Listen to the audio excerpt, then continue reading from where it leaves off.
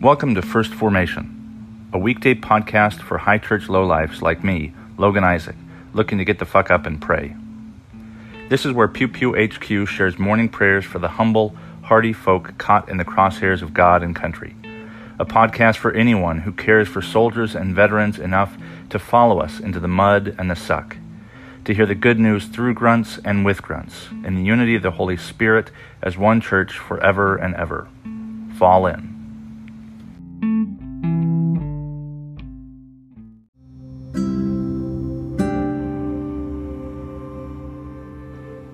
Psalm 49, verses 1 through 12. Hear this, all you peoples. Give ear, all inhabitants of the world, both low and high, rich and poor together. My mouth shall speak wisdom. The meditation of my heart shall be understanding. I will incline my ear to a proverb. I will solve my riddle to the music of the harp. Why should I fear in times of trouble, when the iniquity of my persecutors surrounds me? Those who trust in their wealth and boast of the abundance of their riches. Truly, no ransom avails for one's life. There is no price one can give to God for it. For the ransom of life is costly and can never suffice, that one should live on forever and never see the grave. When we look at the wise, they die. Fool and dolt perish together and leave their wealth to others. Their graves are their homes forever, their dwelling places to all generations. Though they named the lands their own, mortals cannot abide in the pomp. They are like the animals that perish. Proverbs chapter 23, verses 1 through 11. When you sit down to eat with a ruler, observe carefully what is before you, and put a knife to your throat if you have a big appetite. Do not desire the ruler's delicacies, for they are deceptive food. Do not wear yourself out to get rich. Be wise enough to desist. When your eyes light upon it, it is gone, for suddenly it takes wings to itself, flying like an eagle toward heaven. Do not eat the bread of the stingy. Do not desire their delicacies, for like a hair in the throat, so are they. Eat and drink, they say to you, but they do not mean it. They will vomit up the little that you have eaten, and you will waste your pleasant words. Do not speak in the hearing of a fool, who will only despise the wisdom of your words. Do not remove an ancient landmark or encroach on the fields of orphans, for their Redeemer is strong. He will plead their cause against you. Romans chapter 11, verses 33 through 36. Or the depth of the riches and wisdom and knowledge of God. How unsearchable are his judgments and how inscrutable his ways. For who has known the mind of the Lord? Or who has been his counselor? Or who has given a gift to him to receive a gift in return? For from him and through him and to him are all things. To him be the glory forever. Amen.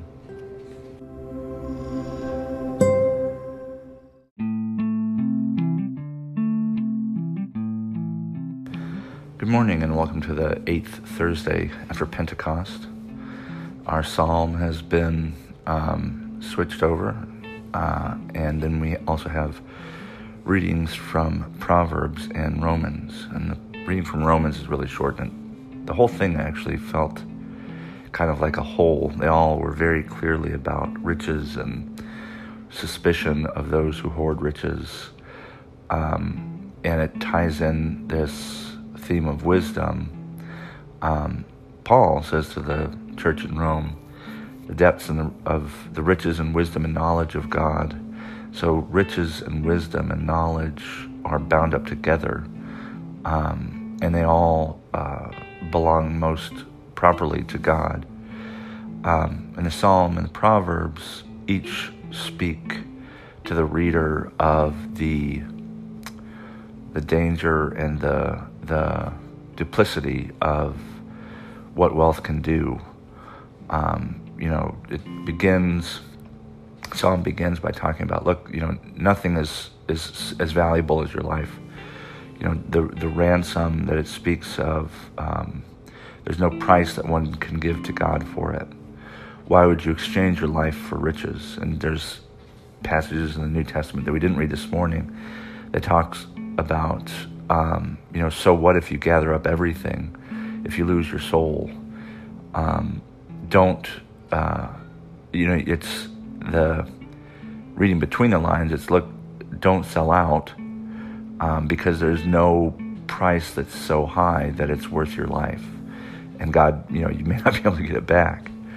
And then it begins to talk about others and what you do in their presence and how you treat people who have wealth and expect all these things from you.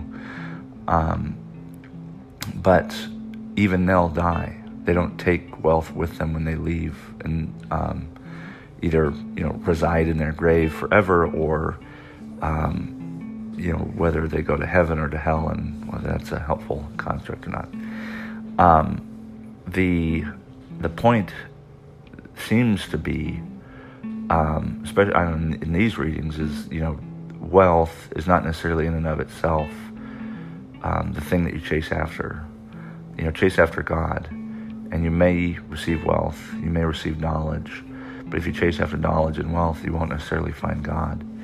And it has these examples of people and what you should do when you eat with them, and be cautious.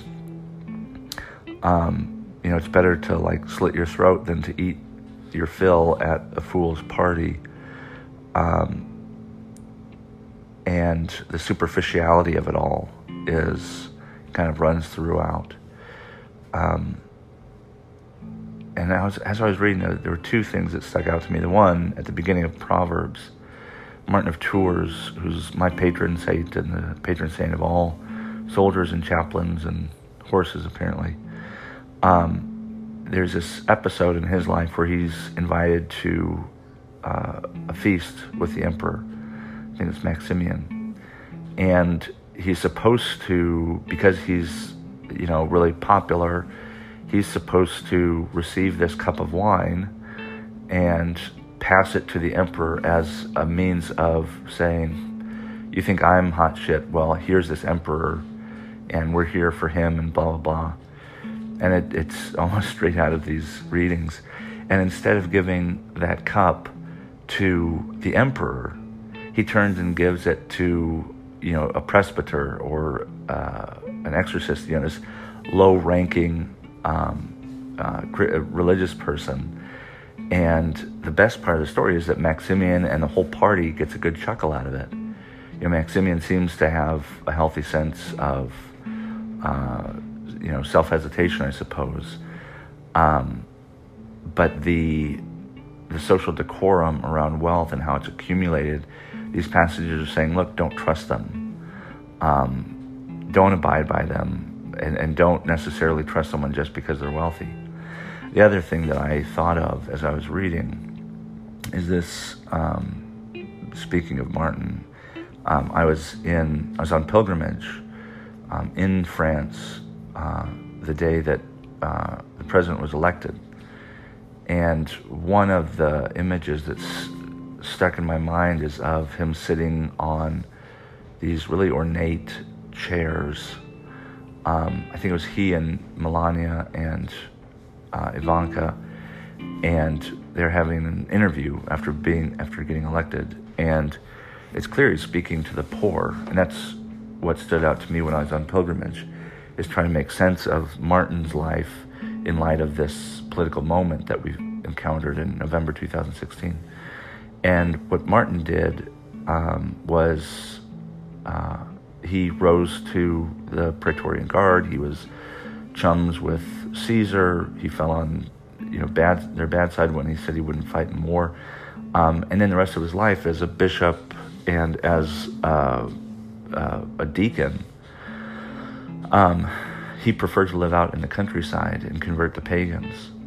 And that sounds paternalistic, but to live among the poor, uncivilized, rural people, and make their livelihood and well-being your livelihood and your well-being, is something that sure, you can destroy their shrines, and Martin did that. But the most perfect thing you can do is to love them and to treat them as human beings and to give them a voice and to give them dignity. to recognize their value. And I bring up the golden chairs and Trump and everything, the cognitive disconnect between the president-elect, or the candidate, and his base, which was largely rural, white, working-class voters. The disconnect between him, appealing to white, working-class, rural voters, but being an inner-city millionaire real estate developer like that. That happens because he gives them the opportunity to see themselves, to see the outcast, to see the pariah make it into the center of power. I mean, you read anything about Trump, all the people in New York and Wall Street hated him.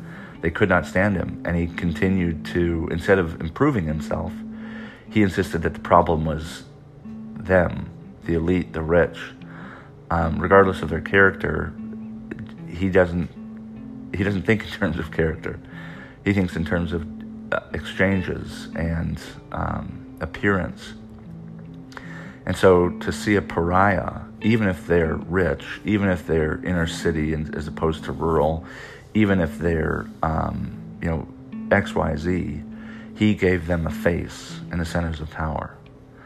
And it's not a like comparison, but that is something that Martin did when he was elected bishop, reluctantly. Martin appealed to the poor. That's where he drew his authority from. And when the emperor invited him to dinner, it was because the entire countryside supported him so much that the people in the cities, Tours was a major city at the time, and it remains a major city, and they wanted that popularity, they wanted that support, and they knew that the country folk, the pagans, supported Martin, and the people of Tours wanted that. And I think, I don't know, but I would like to think that Martin was so popular as a bishop because he had that support, because he appealed to people who the centers of power and influence insisted were uncivilized. And he gave them a face, he gave them a voice, and he represented their interests at this enormous center of power. And he remained committed to them as well. I mean, he refused to stay very long at the cathedral. He would go across the River Loire, 2 or 3 miles away, to these caves that he lived in. And so he was truly committed to them. And this reminder this morning to be suspicious of those in power, not necessarily in and of themselves, but as a reminder that wealth is not a measure of success. Wealth is not a measure of character. It's simply a measure of accumulation. And there are some good people who have wealth, but there's also some bad people who have wealth, or people who have acquired it through wrong means. But that doesn't escape the fact that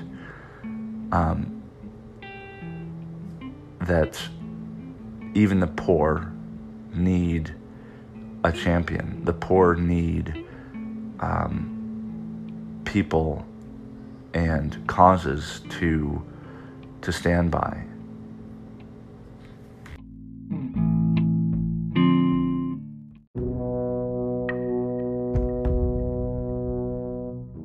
The General, a poem by Siegfried Sassoon. Good morning, the General said, when we met him last week on our way to the line. Now the soldiers he smiled at are most of them dead, and were cursing his staff for incompetent swine. He's a cheery old card, grunted Harry to Jack, as they slogged up to Arras with rifle and pack.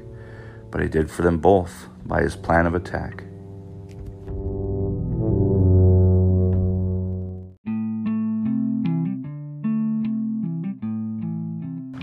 Thank you for falling in to First Formation, where Pew Pew HQ shares morning prayers for the humble, hardy folk caught in the crosshairs of God and country.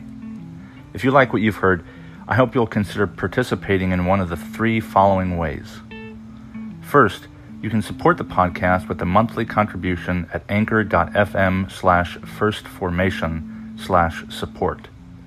You can sponsor morning prayer for Pew Pew people with as little as $1 a month, and you can cancel at any time if I piss you off. Second, you can become a co-host by recording a weekday lectionary reading yourself and sending it to me to be included in an episode of your choosing. Instructions for co-hosts will be provided to you directly, and you don't have to be a grunt to participate in First Formation in this or any way. Finally, and most importantly, you can send me your prayer requests of a minute or less with a recording app of your choice. Prayers may be added to a morning prayer episode, aired anonymously if you wish, or kept private for me to pray for off air. So there you have it, 3 ways to participate in morning prayers for Pew Pew people. I hope you'll continue to listen in and maybe even consider participating yourself. This has been Logan Isaac, always faithful, always family. Semper Familia.